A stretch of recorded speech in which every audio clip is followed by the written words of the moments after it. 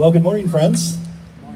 Southminster friends and John Knox friends, as well as we have a number of folks who are viewing this online as well. And so my name is Jimmy. I'm a pastor at John Knox, and delighted for us all to be together here this morning. What a real treat. It's been a treat to get together with Ken from time to time, and so now to get together with the Southminster congregation as well. What a privilege. And also a little shout out to Marty Hawkins as well, who helped out with my installation service about a year or so ago. There's a popular bit of wisdom, and maybe you've heard this bit of wisdom before. The idea of if you give a man a fish, you've heard this, right? You have fed him for a day. If you teach that man to fish, you have fed him for a lifetime. If you do a web search of additional things, if you give a man a boat, you've lost him on the weekends, all that sort of thing. So there's a whole list of them that follow that same line of wisdom. But our text today is of a different sort. Our text today is one that says if you give a fish a man, right? If you give a fish a man. Turns out to be what many of us remember about the book of Jonah itself. Also what we remember about a 1970s blockbuster film. But if you grew up going to Sunday school, you have some exposure to this biblical text, right? You know the characters. You know there's Jonah and, of course, Nineveh. You've heard of the fish, of course, as part of that. It's a familiar story. And so many of us know this. We know it from flannel boards and whatever. Maybe even saw the VeggieTales movie. But if that's you, let me encourage you with the following quote. Even in the familiar, there can be surprise and wonder. Even in the familiar, there can be surprise and wonder. But if that's not you, if you this morning just heard this text for the first time, am I going in and out? It feels like I'm going in and out. All the good parts are being missed. I'll try to stand in one place. But if you have not heard this story this morning, that's okay. You come to this text for the first time, the story of Jonah is one that's not familiar to you, and you hear this and you go, what on earth is that story? That's okay. There's plenty to be mined here in this story. In fact, this story is more than just a person who ends up in the digestive tract of a fish. And what we learn here is there's another, there I go again. We learn of another figure. Steve Baldwell's on the way. Keep going. All right. Pay no attention to the man back there with the other microphone. But what we learn about this third figure, another figure that looms large in the text, has real implications for you and me in this day and this age. Back in 1993, does anybody remember 1993? Who remembers 1993? Do you want to do a little date sequence here? I graduated from high school in 1993. Oh, some are like, wow, he's old. Some are like, what? But back in 1993, you might remember, if you remember back then, there was a Nike commercial spot that featured Phoenix Suns power forward Charles Barkley. And the campaign has Barkley stating that he is not a role model. He says, I am not a role model. And he goes on to conclude, just because I dunk a basketball doesn't mean that I should raise your kids. All right, just because I dunk a basketball doesn't mean I should raise your kids. And of course, this spot drew lots of conversation in society at the time. You tune into sports radio during that age, people would call in and talk about this, asking that cultural question about maybe Nike has it right or maybe they have it wrong. Someone with such a great spotlight on them, shouldn't they be a role model of some sort? They're on television, they're in commercials. Don't they represent something bigger than just the average Joe? And we might imagine at this point that a prophet like Jonah, because of their particular platform or his platform, that he would be a role model. But he isn't. And this first chapter shows us that from the beginning. He's introduced to us as Jonah, the son of Amittai. And Amittai here is related to a Hebrew word for faithful. And what happens here is clearly Jonah is anything but. That he's not faithful at all. Our author, in fact, is having fun with us right from the very beginning of our text. Kind of winking at us as we read this, saying to us that the son of faithfulness isn't faithful, and this prophet refuses to bring God's message. And those are things that you would not expect. The book, of course, isn't the only time that we encounter this Jonah figure. We'll actually see him mentioned just very briefly in 2 Kings chapter 14, where he's related to a figure known as Jeroboam II, who is king of Israel. Now, before you get too excited about that, that's not saying too much about you, right? Jeroboam, big claim to fame that we read in that chapter later on is that he did evil in the eyes of the Lord. And that's who Jonah's working with here. Jonah's said to have prophesied that at the time the borders would be secured for Israel, exactly what Jeroboam would have wanted to hear. But then it goes on in Amos chapter 6 to note that those borders being secure was shortly lived. But the Jonah we encounter here in our text seems something other than we might imagine a prophet would be about. Instead of going to Nineveh, as we hear in verse 2, he attempts to flee the presence of God in verse 3. And in case there was any confusion here, verse 3 actually repeats that same fleeing the presence of God. And if there was even more confusion there, it says later in verse 10 that the entire crew knew that Jonah was fleeing the presence of God. So Jonah's clearly like telling people, I'm fleeing the presence of God. My name's Jonah. Hi, I'm Jonah. I'm fleeing the presence of God. Well, come on board, Jonah. We've got a place for you. Tim Keller, of course, will appropriately identify Jonah here as the prodigal prophet because of this. He's on the run. Also, we see that when the Lord hurled a great wind upon the sea in verse 4, raising the great storm that threatens the crew and the ship, Jonah, being of great mercy and compassion, right, reaches out and says, how can I help? That's not what he does at all. Instead, he falls asleep in the hold. That's what we see in verse 5. He doesn't care. He's fleeing the presence of God and anything that comes along with it. And then we see when it finally comes down to it, that action must finally be taken. We must do something because we're not going to beat this storm. Does the prophet repent? No. Does the prophet call for the boat to be turned around so they can get back on mission? No. He doesn't do any of that. He tells the crew to throw him into the raging sea in verse 12, which is nothing short of a death sentence. Not to mention that this course would traumatize the crew, right? If to throw an innocent man in the sea and then watch them flail to their death, that would traumatize them. And in addition, it would allow him to die so that he could fully not do what God had asked him to do. If I die, I can't go to Nineveh. There's Jonah the prophet.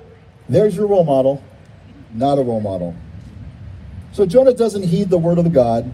He doesn't concern himself with the plight of the crew. And the only solution he puts forward is one that would seem to throw the ultimate obstacle in the way of God's plan. And we named a book after this guy. The prophet who knows the Lord would rather die. Would rather die. That's going to come up later in Jonah as well. How different is that the picture of the sailors? These outsiders. These people that have no business knowing the instruction of the Lord. These people that you would never predict would ever be the ones that would set a pattern or be a role model.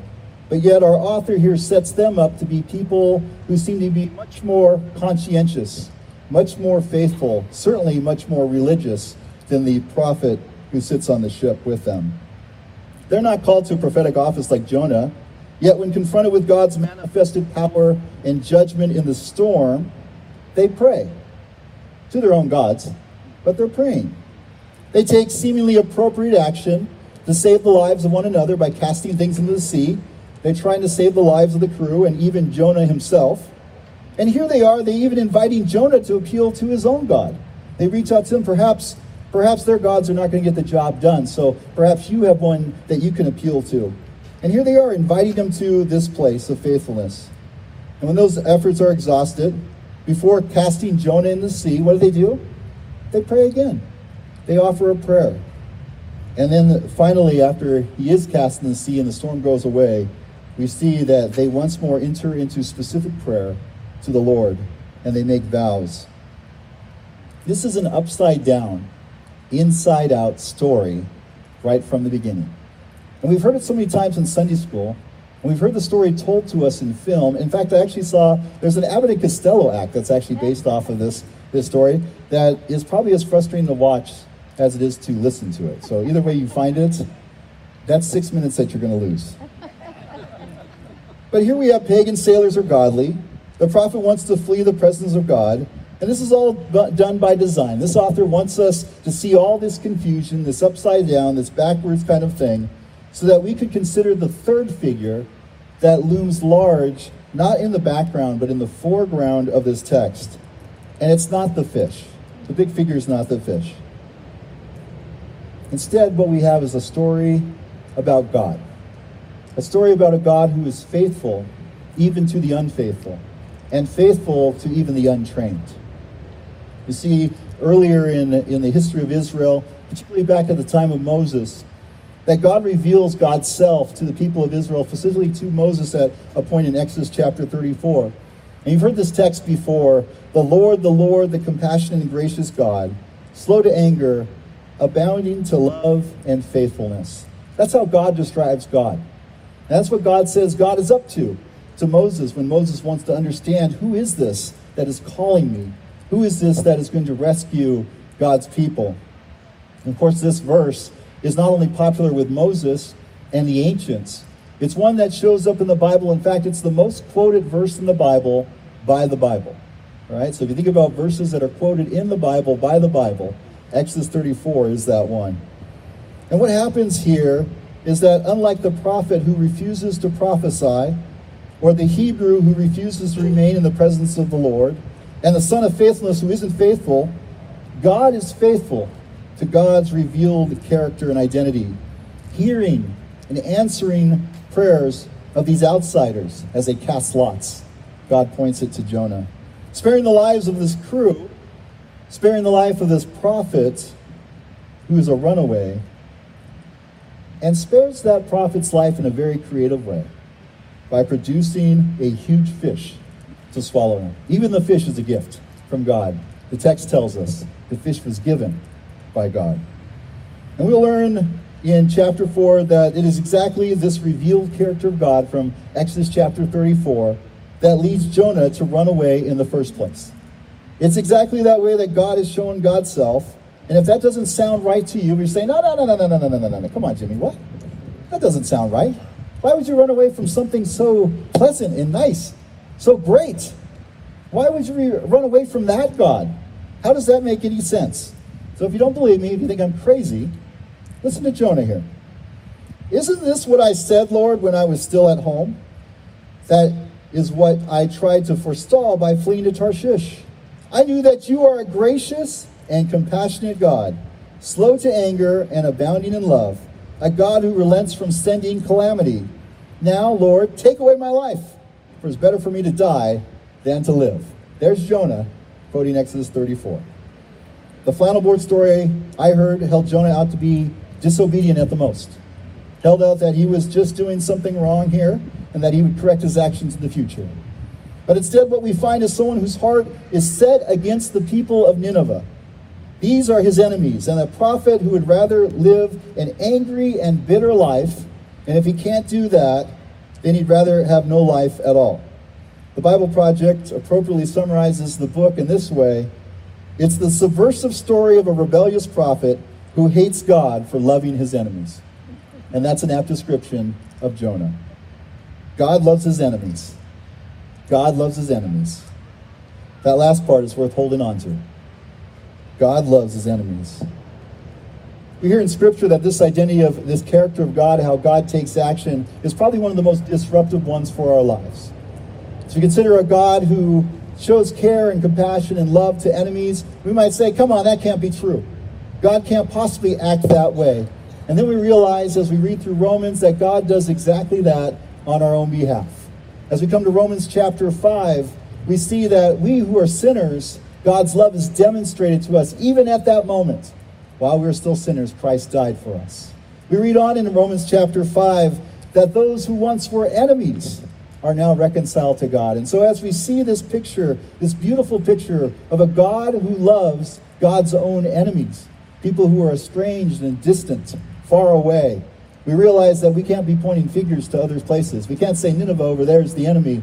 We recognize that we're all in bad shape as enemies, but in truth of the good news, we're in good shape because of who God is and how God has revealed God's self. Jesus himself, remember when he was being tortured and ultimately killed, when he's being unjustly tried, and all the elements that go into that final weekend as we look at Good Friday and what Christ would endure, what does he say? In the midst of all his enemies, forgive them, for they know not what they do. Clearly within the character of who God is, and the God who would send a prophet to Nineveh and who would ultimately relent. Of course, that has implications for you and me today. As we think about our lives and the time and period we live in today, we do a great job of polarizing ourselves and saying those folks over there are no good.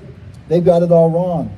And I'm going to do everything I can to oppose them and stand against them. They are, in effect, my enemies. I was driving this past weekend, and I passed by a piece of property where someone had a sign out in front of their property, and it had the name of the president on it, and it said, "Biden is the devil." I have studied the Bible for many years, and I can assure you that Biden is not the devil. But that represents that polarizing language and the process that we put ourselves, right calling left evil, left calling right evil, and further dividing ourselves and seeing each other at opposite ends and folks that we cannot have a friendship or extend a kindness to. How far outside the character of God, how far we've come to get to that place. When we use those words, when we use that language, we become like Jonah, and we're running away from the presence of the Lord. But how different it looks for us if we were to embrace the character of God in that moment. How different my prayer life looks when I can pray for my neighbor out of great love, when I can pray for those in distant lands who I might label as my enemy, as I can pray for Russians and Ukrainians, as I can pray for people around the world, and pray that God's will and God's love would be found in those places, that God would bring peace to all the lands of the world, bring peace to my neighborhood and the people that I've labeled and I've separated myself from. How different that looks for us. There's a new book by Andy Stanley that's come out recently, and it talks about this divide that exists in our country.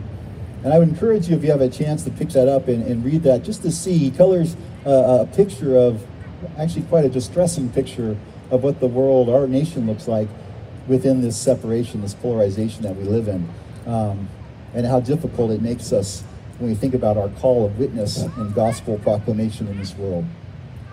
There's a phrase that I draw back, and I draw back to this in conclusion here. It's a phrase from the Reformers. It's a Latin phrase that we still use to this day, coram Deo, which means in the presence of God. It's a popular reference in Christian circles, particularly, like I said, within the Reformed circles. It's the idea of living in the presence of God, and according to the late R.C. Sproul, who defined it this way, he says it's to live one's entire life in the presence of God, under the authority of God, to the glory of God. That God is present indeed to shape our lives, but that presence is not to be fled from. Rather, it's a presence to be embraced and to be recognized, to see that truly we are in the presence of God, and that it offers us hope and offers us assurance amidst the great challenges of life.